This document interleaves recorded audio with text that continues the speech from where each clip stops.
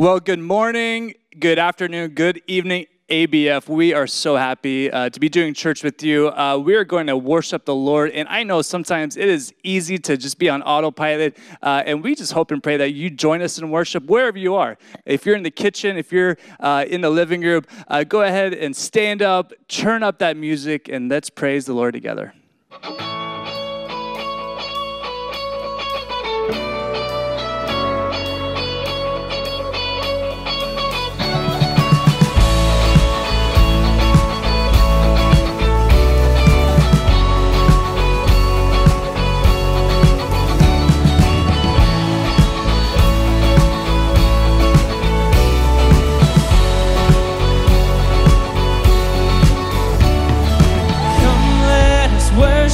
Our King, come let us bow at His feet. He has done great things. See what our Savior has done. See how His love overcomes. He has done great things. He has done great things.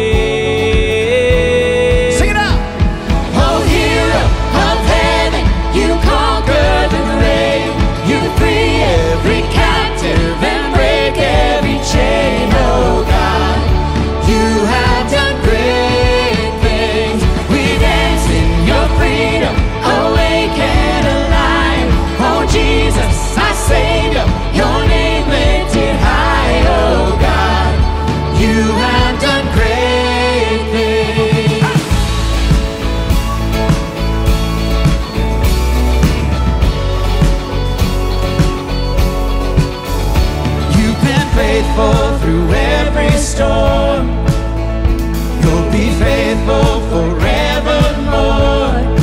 You have done great things, and I know you will do it again. For your promise is yes and amen. You will do great things. God, you do great things.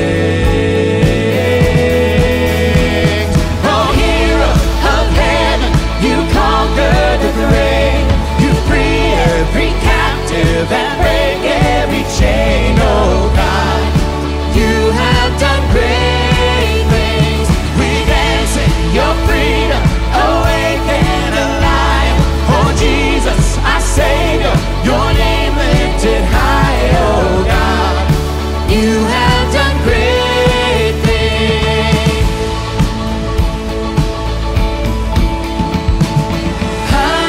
Hallelujah, God. Above it all, hallelujah, God, unshakable, hallelujah, you have done great things. Hallelujah, hallelujah, God, above it all, hallelujah, God, unshakable, hallelujah, you have done great things. Done great things. Oh, hero of heaven, you conquered the grave. You free every captive and break every chain. Oh God, you have done great things. We dance in your freedom, awake and alive. Oh Jesus, our Savior, your name lifted high. Oh God, you have done great.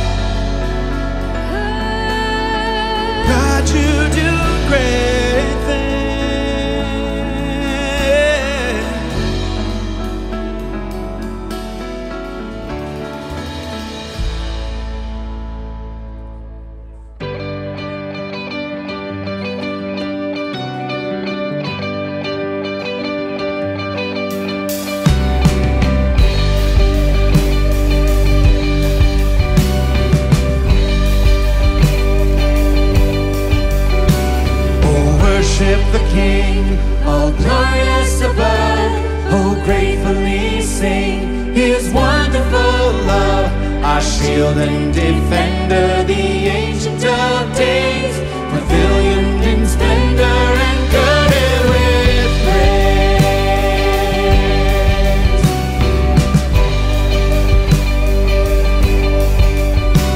Oh, tell of his might, oh, sing of his grace, whose robe is the light, whose canopy space, his chariots of wrath and deep thunder clouds form. Dark is his path on the wings of the storm. You alone are the matchless King. To you alone be your majesty, your glory and wonder. What tongue can recite? You breathe in the air, you shine in the light. Oh, measureless might, ineffable love, while angels delight to worship above. Thy mercies how tender, how firm till the end. Our maker, defender, redeemer and friend. You alone are the matchless King.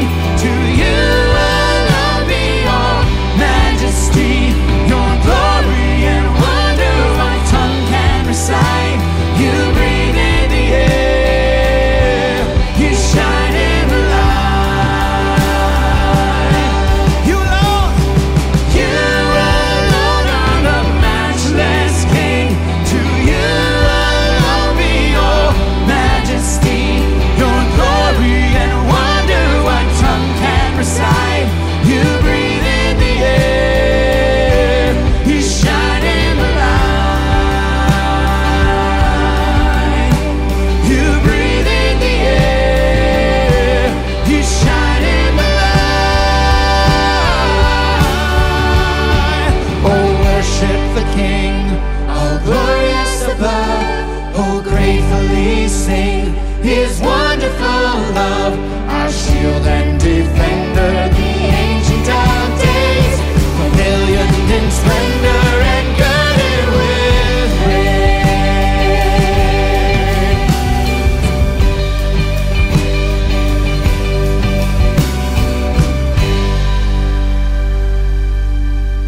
Amen.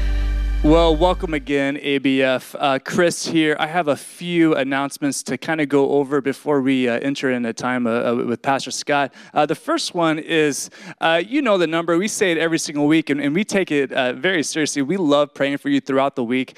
So if you have any prayer requests, you can text those to 97,000, 97000, and you can even stop listening to me now, and you can text 97,000 and send those prayer requests. We would love to be able to pray with you this week. We have a couple of fun things coming up here at Agora Bible. This Sunday, after the second service, we have our beach baptism down at Zuma Beach, lifeguard stations 11 and 12 in between there. We have a great group that are getting baptized. We have some junior hires, some high schoolers, some adults, and it would just be so amazing to see our community go down there and support each other. So again, that's this Sunday. We would love to see you there. Pastor John mentioned it a couple of weeks ago. We do have our ABF Dodger game event coming up on September 12th, which is a Sunday, and it is the Dodgers versus Padres. It is going to be a fun, energetic game. I am rocking the Dodgers gear right now.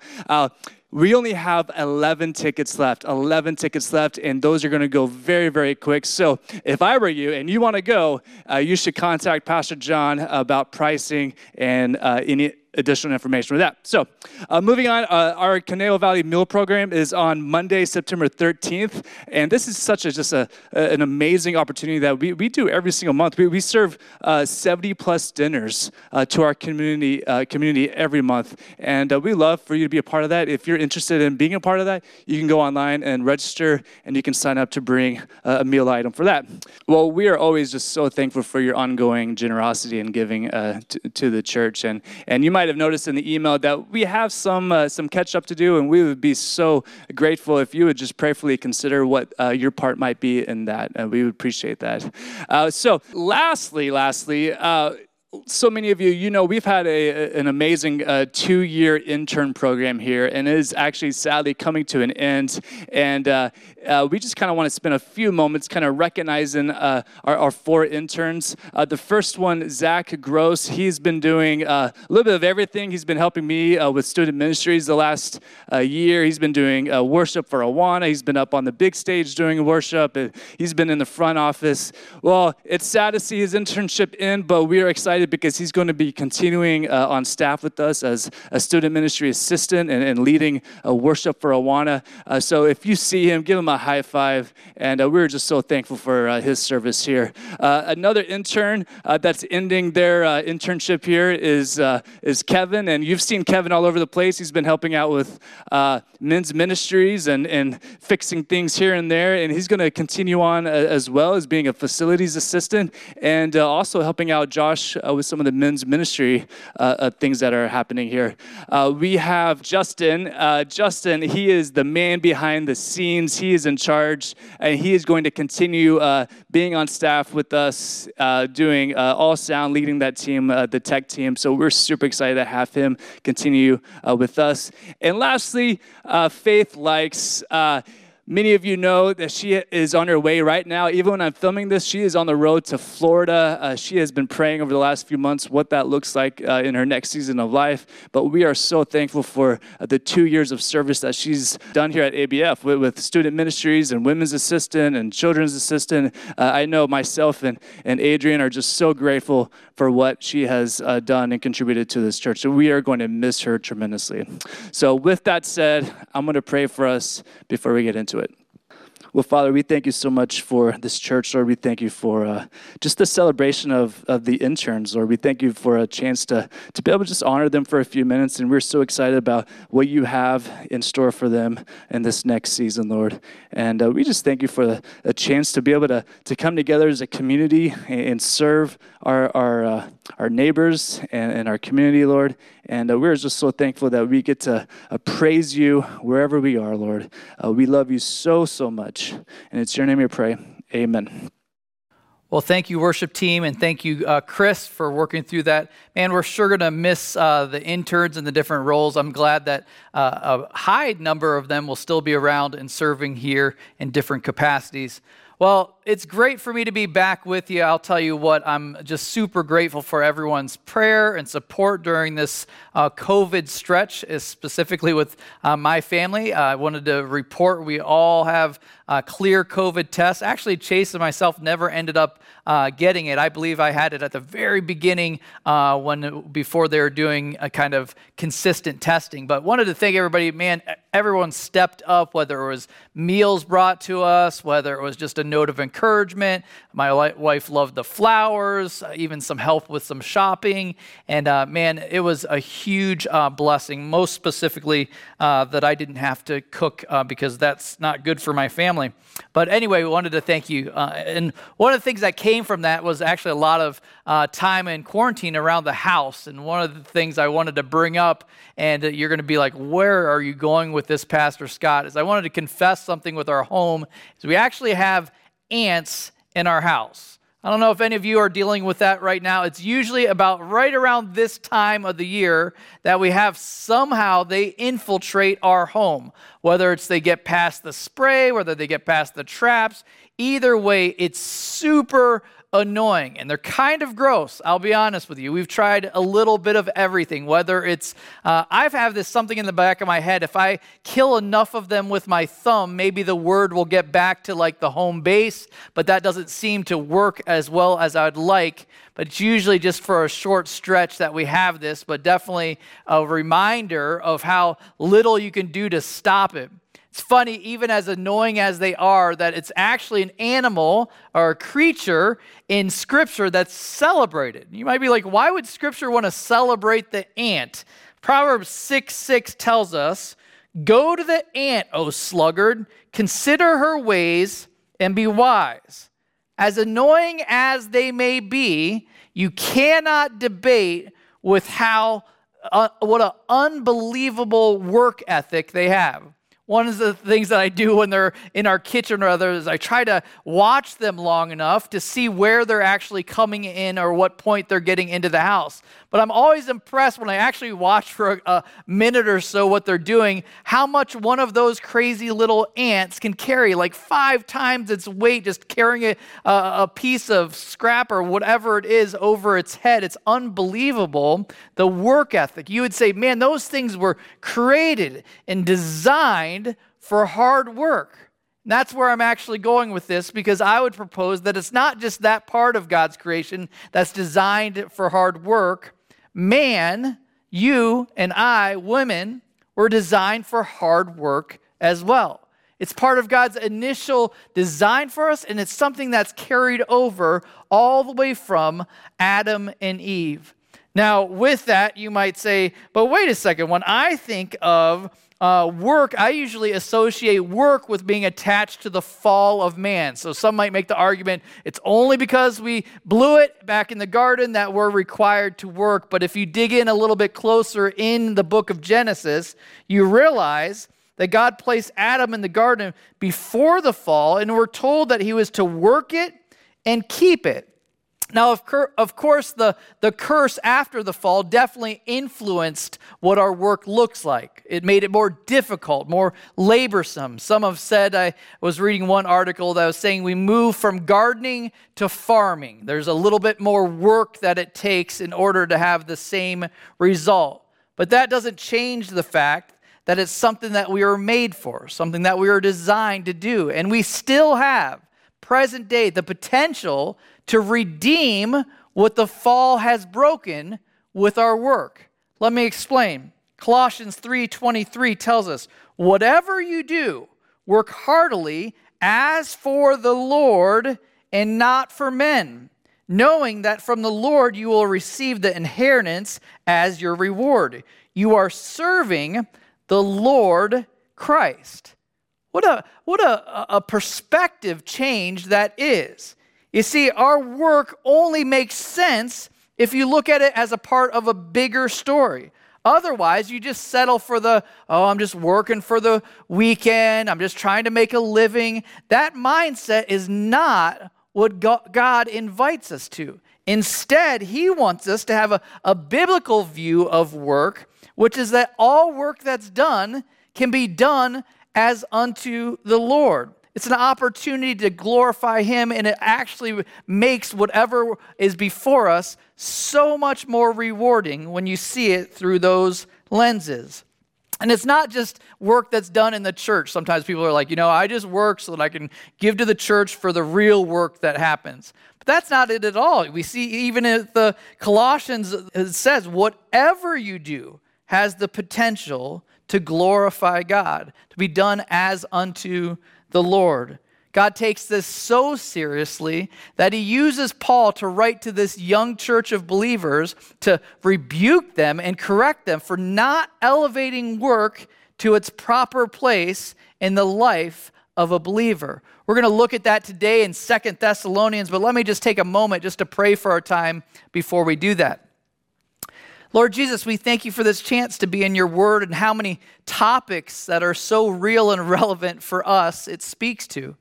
We ask now that we'd be able to put some of the distractions of our week on the shelf and that you'd be able to speak to us directly on this topic of work. I pray that we wouldn't have a mindset of having it all figured out, that we'd be open to what you want to say to us even in these moments. We invite that in Jesus Christ's name.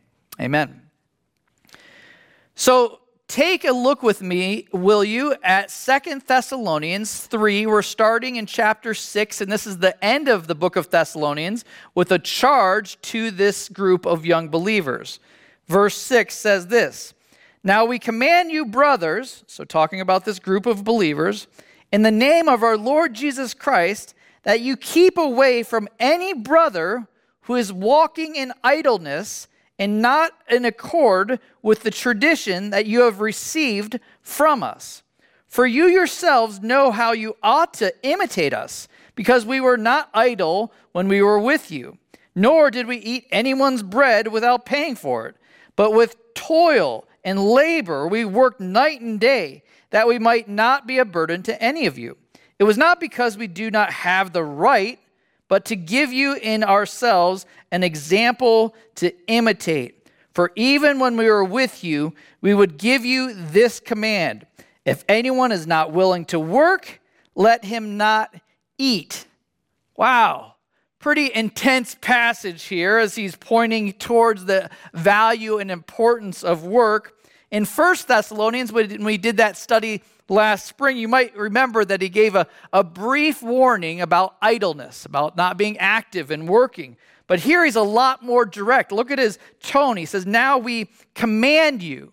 That's an important word there because it's not just a suggestion. You should do this. You should do this or consider this as a possibility. There's a very distinct difference when you start seeing Scripture as commands. Instead, I think often we settle for the idea that it's suggestions. What does he command them? He commands them to keep away from brothers who are walking in idleness. Walking in idleness. Who are these people that are walking in idleness? The idea of walking in idleness is basically, another term might be operating as somebody that's lazy, not doing anything, not participating, not carrying their weight. There's a few different possibilities, and we've hinted at these before in the study of 1 Thessalonians, that one possibility is that there's people within this young church that are so excited about Christ's return, believing that it could be any moment, that they don't really see the purpose in working any longer. So they've kind of put that off and are leaning into the other believers within the body to be supported financially, whether it's with food or provision. And so you can imagine that would become a strain on those who continue to work. So that's one possibility. It's people that are a little zealous about Christ's return, thinking that they can check out early from their responsibilities here on earth. Another possibility that's suggested of who these people that he's referring to that are walking in idleness might be the fact that the Greek culture of that time actually elevated working and doing things with your mind and looked down on those who were kind of below them that were left to work with their hands. It's funny how hard it is to break some of the cultural misguided thoughts out of your system even after coming to the Lord. And so there's a possibility that he's speaking specifically to some of the Greek believers that were new to all of this, that didn't like the idea of having to work with their hands. Either way, it's an audience that's taking advantage of the situation and leaning into kind of mooching, if you will, off of those around them. Now, Paul explains to them that, hey, we taught you about this, we explained you the importance of work, and he also says, we modeled it for you. When we were there, we did this, we didn't just tell you to do it. As a leader, that's one of the most annoying things that you can have as a leader that's telling you to do something, but not doing it themselves. Regardless of where you stand politically, that's been a frustration, I know, in our own country, as sometimes being told to do things as it relates to COVID, and then seeing those in leadership above you not doing the mandates that they're passing down. Similar here, Paul wanted to avoid that. That's why he said, I came and I modeled these things for you. I set this example for you to follow, for you to emulate. He explains to them that he points that they had the right to be financially supported, but they chose not to. What does he mean, the right to do that? See, if you look elsewhere in Scripture in 1 Timothy 5:17, Paul tells the churches to financially support elders that work hard at preaching and teaching. He gives that directive for them, but he's saying, I'm not leaning into that right. Instead, Paul was known, and when he's doing on his church planting expeditions, he's known for just saying, I'm going to be a tent maker. I'm going to do what it takes to provide so that I can't be accused of taking advantage of people. Still, you'd see that even today with church planners giving their finances worked out before going to plant a church. Later on in his ministry, we read of Paul receiving support from the Philippian church and leaning into that a little bit more. But here he says, he explained to them, while we were there, we taught you this and we modeled it. And he gives an example. You can see it there in the text. He gives an example of what he had specifically told them. He says, if anyone is not willing to work, let him not eat. Wow, pretty intense passage there. Imagine if we started to implement that with our teenage kids. If you're like, hey, Johnny, PlayStation doesn't count as work, no food for you today. It's a reality that would come crashing in on some of our teens for sure. But before we pick on them too much, as adults, we can also slip into lazy patterns and habits. And we have plenty of excuses for why we're doing it. I jotted down a couple of the excuses for laziness that I see pretty prevalent. You could probably add to this list on your own. One of the excuses that you see so often why people don't want to do their job or their work, the first one I listed is just too boring. Or maybe another version of that is just doesn't line up with my gifts or passions. Remember one of my college roommates when he first got out of school. He was a big guy, about 6'3", a big weightlifter guy. And I remember him telling me about his first job as an accountant. He was telling me about the situation that he's in. He's like, man, I'm an extrovert and I'm stuck in this job. It's so boring. He was saying that every day after lunch, he had a routine. He said, I knew that people were coming and going for lunch, so I would just look both ways and crawl under my desk and take a solid hour to 2 hour nap. I was like, how did you do that? He said, well, I saw it in Seinfeld and I thought I'd give it a try. And so he would do this. This was part of his routine because his job was too boring. That's not what we're called to. That for sure is an excuse. Imagine how that changes when you start to see things, as I alluded to earlier, through the lens of you're working for God himself. All of a sudden, whatever task is in front of you, it's not boring. Imagine if Almighty God broke into your cubicle and said, today, the work that you're doing it for me. How would that change your motivation in the day to come? I would say it would alter things pretty significantly. At the end of the day, if you check back in to see what you accomplished, all of a sudden, boring isn't in the equation any longer. So it's too boring. Another excuse is I'm just too tired. Too tired. Didn't get enough sleep. I'm worn out. Man, I'm just not motivated today. What I find interesting is the amount of energy that people have on the weekends versus the amount of energy that they have during the week. You ask somebody about their weekend, they're just like, I ran a marathon, I went skiing, I did this, I went surfing, I did all of this. And you're just like, what happened to the person that was just dragging through the week? An excuse, again, for laziness. It's too boring, I'm too tired. Here's another one that you hear fairly often is I'm just not good at it. I'm not good at it. This is not humility. This is actually more often surrender.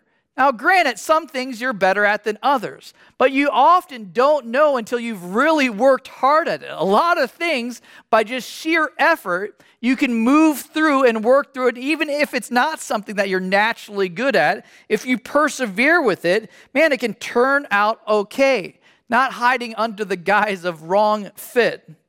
Fourth excuse, and you could probably add more to it, I'll end with this one, is this one.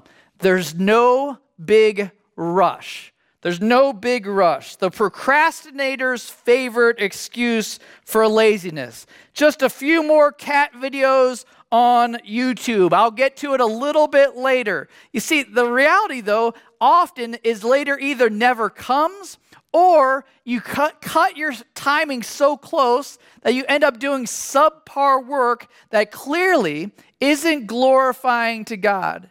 You see, we see here in this text that God takes this very seriously, that he doesn't tolerate with laziness or our excuses for it.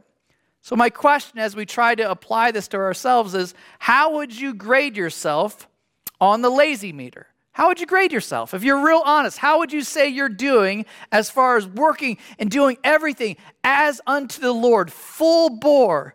Or are you settling for kind of a half effort? Let's take a look at how that plays itself out in verse 11. It says, for we hear that some among you walk in idleness, not busy at work, but busy bodies. Now such persons we command and encourage in the Lord Jesus Christ to do their work quietly and to earn their own living. Found it interesting at the beginning there of verse 11, he says, we hear that some of you walk in idleness. Find that interesting because we think often that our laziness isn't noted. Nobody really notices. It's no big deal. Like, how am I hurting anybody? But in this case, we see that it's made it all the way back to the ears of Paul, who's somebody that's lazy and who's somebody that's not.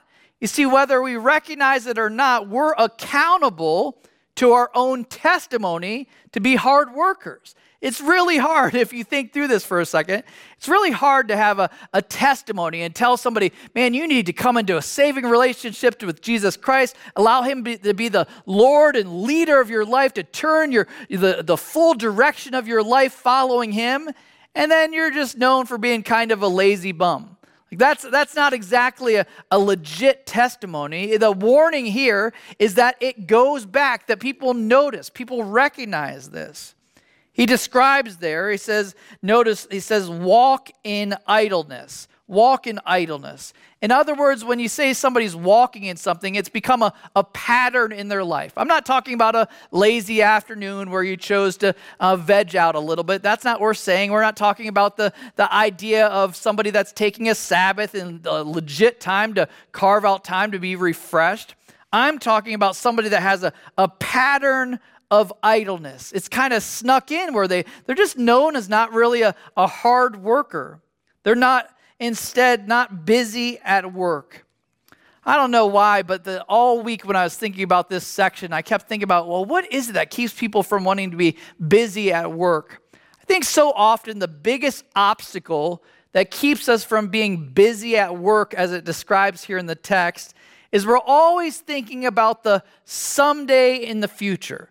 Someday in the future, when I get the right job that aligns with my gifts, that really utilizes my gifting and talents, something I'm passionate about, then, man, I'm going to work like you wouldn't believe. I'm going to work so hard at it. When I finally get that promotion, when I get moved up to that next level, when I finally move to this new state, when I finally get settled into my house, there's always the someday mentality that I believe is a huge obstacle. Instead of doing what we see described here, is working hard at what's right in front of you. Working hard at what's right in front of you. He says to them to do their work quietly and to earn their own living. It doesn't need to be a production. Whatever God has placed in front of you, that's what you've been entrusted with. And often, you're not going to be given more when you're not faithful with a little. Scripture talks about that as well. He who's been given much, there's much expectation. That's the idea here that he's pointing to. He points out this opposite or alternative of being somebody that works hard is somebody that's a busybody. Somebody that's a busybody. It's funny to me how often there's terms in Scripture that you're like, oh, I didn't know that term actually went back as originating in Scripture. But this picture or idea of a busybody is somebody that's not a hard worker, but they're just involved in everybody else's stuff. Usually it's somewhat attached to being a gossip. Usually it's attached to being other people's business. That's what he's describing, what's happening here. When you have too much idle time, you're prone to that. So he describes that person and he says to encourage and commend them, to point to them. And here's the important thing, is that this isn't somebody that we're trying to oppose or come down against. It's somebody that needs to be spurred on and encouraged to live differently, to focus on what's in front of them and work hard at what they've been entrusted with.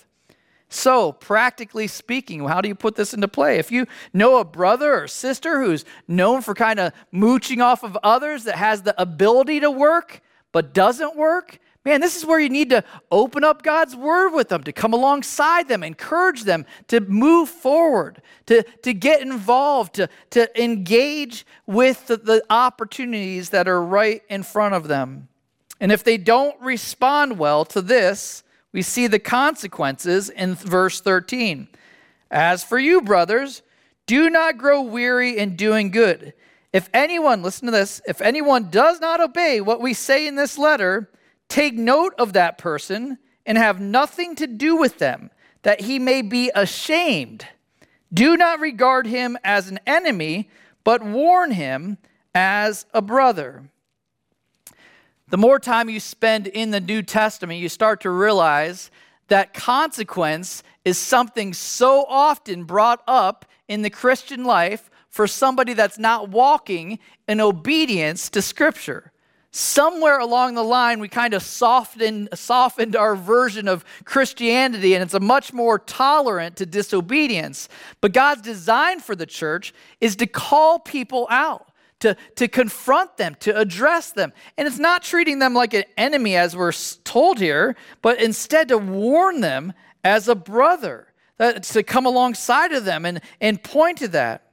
I don't know what your example or person in your life that you can think of, or maybe, unfortunately, this conversation is more a look in the mirror experience, but I think it's very relevant for today, for people that are able to work and maybe they're leaning into the government for financial assistance, maybe they're taking advantage of a system, maybe they're not rushing back to work even though they're fully capable of doing that.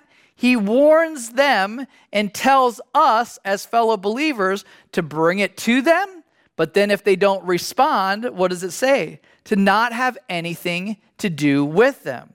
Now, I know sometimes with that, you're just like, man, that just seems really harsh and unloving. But that's the thing that you have to understand. When you're dealing with the family and people you care about, sometimes you have to elevate change and transformation over potential offense. I'll say that again. Elevating change, which we're each called to as a follower of Jesus Christ, over potential offense. Here he's saying it's more important to see them transformed in this area as it relates to work than it is to make sure that they're comfortable and they're taken care of. Look at what it actually says, to stay away from them so that it actually evokes shame in their life. You're like, wow, I didn't know you ever would want to do that. But often, we don't change and we're not transformed until we're put in an environment, in a situation where there's consequence for our disobedience, our neglect of following God's plan and design for our life. So following biblical ideas of love doesn't always mean that we're nice. It often demands that we seek the higher good for someone, which may demand discomfort. Nothing to do with them. What does that look like? So often that just means, man, exactly what it says. You're stepping away from them. You're not involved with them. You're not checking in with them. But there's always that open invitation. Whenever they're interested in being reconciled and moving back into obedience, man, as a family, as a brother, as a sister, we've got to be just open arms, ready to see them come back. It's interesting that he starts this section by saying, don't grow weary in doing good. I think Paul recognizes after years and years of ministry that it's frustrating, that's exhausting to dealing with lazy, obstinate people and not seeing the transformation and change that you'd like to see in their life. Remember John telling a story, John Irwin, who really helps coordinate some of our benevolence and efforts to reach out to people struggling in the community. There's one gentleman that we cross paths with. We end up encountering a lot of people just based out of our facility here. But one gentleman that was really struggling, who is also a stated believer or follower of Jesus Christ, John really went the extra mile. He's tried to get him some work. He actually gave him the opportunity to work some at his house, and then he connected him with a contractor trying to get him a job. I remember that process. He took him out to lunch. He tried to hear his story, tried to figure out his transportation, storage stuff. Like, he went all of this, and then after all of that, this guy just went completely black on him, went completely dark. He didn't respond to phone calls. He didn't respond to anything. It was really a heartbreaking situation. But in all of this, we can't grow weary in doing good. Because if we're not careful, responding people that are taking advantage of your kindnesses can callous your heart So you're not open to helping people that actually have genuine need. So I think that's an important reminder for us as well as the body of Christ. Moving along with this last section as he's concluding the letter, it's at first I was reading and I was like, man, this sure seems disconnected, but we'll read it first and I'll show you actually how I believe it ties in. It says, now may the Lord of peace himself give you peace at all times in every way. The Lord be with you all. I, Paul, write this greeting with my own hand. This is the sign of genuineness in every letter of mine. It is the way I write. The grace of our Lord Jesus Christ be with you all. I labeled that section a prayer for peace. I actually thought it was a beautiful words that he shares there. Peace at all times in every way. That's what he wanted them to experience. Peace at all times in every way. I'd say if there's something that transcends time and comes into our current situation that I think we all long for in our current world environment is peace. I don't know if you notice this, but I sure notice it. Everywhere I look, I feel like people are just kind of living and operating on edge. I was in Chipotle the other day, and this person this young guy, probably high school age, was there. He's working, kind of taking the order, and the guy that was in line in front of me, that was probably 5 or 6 people ahead, so he messed up something on the order, and this guy just starts snapping, just going off on this poor high school worker, and I thought he was going to jump over the plastic counter and beat him up over getting a bean order wrong or whatever it was. It's just crazy to watch how many people are operating right on the brink of explosion, of outbursts like that. It's so much that our culture and our world longs for peace. And that's exactly what Paul is praying for this group, that they would experience peace, that would be part of everything that they do. Again, he says, peace at all times in every way. That's my prayer for us as a church community. And the way that this connects, you're just like, well, how does that peace thing connect? What I believe is I think there's a link between what he's charging us earlier in the passage when he tells them to just to be quietly working as unto the Lord, to not get caught up in all the drama around us. That doesn't mean that we're not involved and we're not engaged, but to put our head down and do what the Lord has for us and not become busybodies sucked into all the drama that we're surrounded with. Being committed to our families, being committed to our testimony, making sure that we're hard workers, making sure that we're serving the needs of people around us. I think when we actually break down what our calling is in the Christian life, it's fairly simple, and it's not the weight that it seems that the world wants us to carry. He's saying, and I love Jesus' words when he says, my yoke is easy, my burden is light. That's how I believe we're able to experience the peace that he describes. But regardless, it's not permission for us to not be hard workers. We want every single day to be spent. I would love as a church community, at the end of the day, we're just worn out from working in the different arenas of leadership. Where are those different arenas of work? Well, obviously your employment, that's a big one. Other arenas that maybe we don't think about, the body of Christ. Rolling up your sleeves, getting busy helping out in the body of Christ. I'd also say another arena of work is your home and family. Being active and investing in your marriage relationship, investing in your kids, putting the work that it takes to keep those in a healthy, dynamic place. This is the life that he's called us to, and it results at the end of the day in a life of peace. That's my prayer for us as we finish up this section in 2 Thessalonians. Let me pray. Lord Jesus, we thank you for this chance to study this book. And we're kind of listening in and sneaking a peek at what Paul has to say to this young church in Thessalonica. My prayer is that some of these charges would actually take root in our own lives.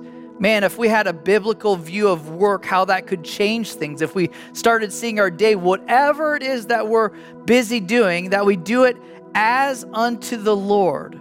man, it has the potential to bring new purpose and meaning to our day, regardless of what the task is in front of us. I thank you for this reminder. I thank you for this nudge. And I thank you for your grace that's really wraps around all of this that we're so dependent on as we get it figured out.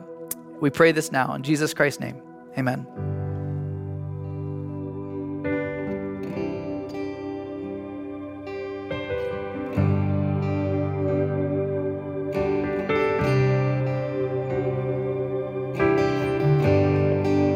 Worthy of every song we could ever sing, worthy of all the praise we could ever bring, worthy of every breath we could ever breathe. We live for you.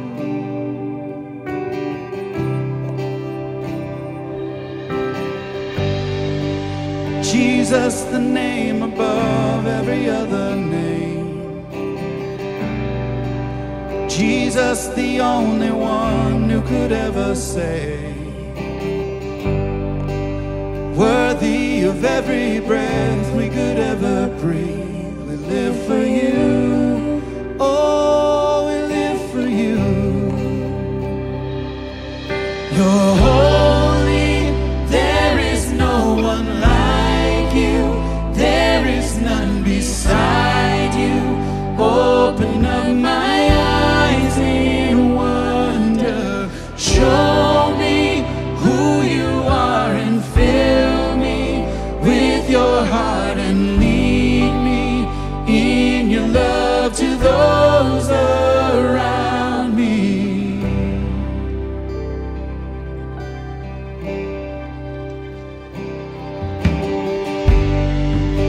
Worthy of every song we could ever sing,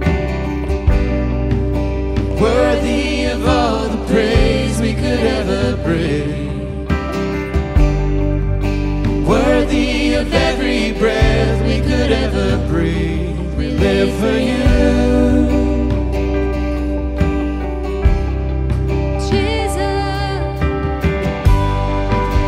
Jesus, the name above every other name. Jesus, the only one who could ever save. Worthy of every breath we could ever breathe. We live for you. Oh, we live for you. Holy, there is no one like you. There is none beside you. Open up my eyes in wonder. Show me who you are and fill me with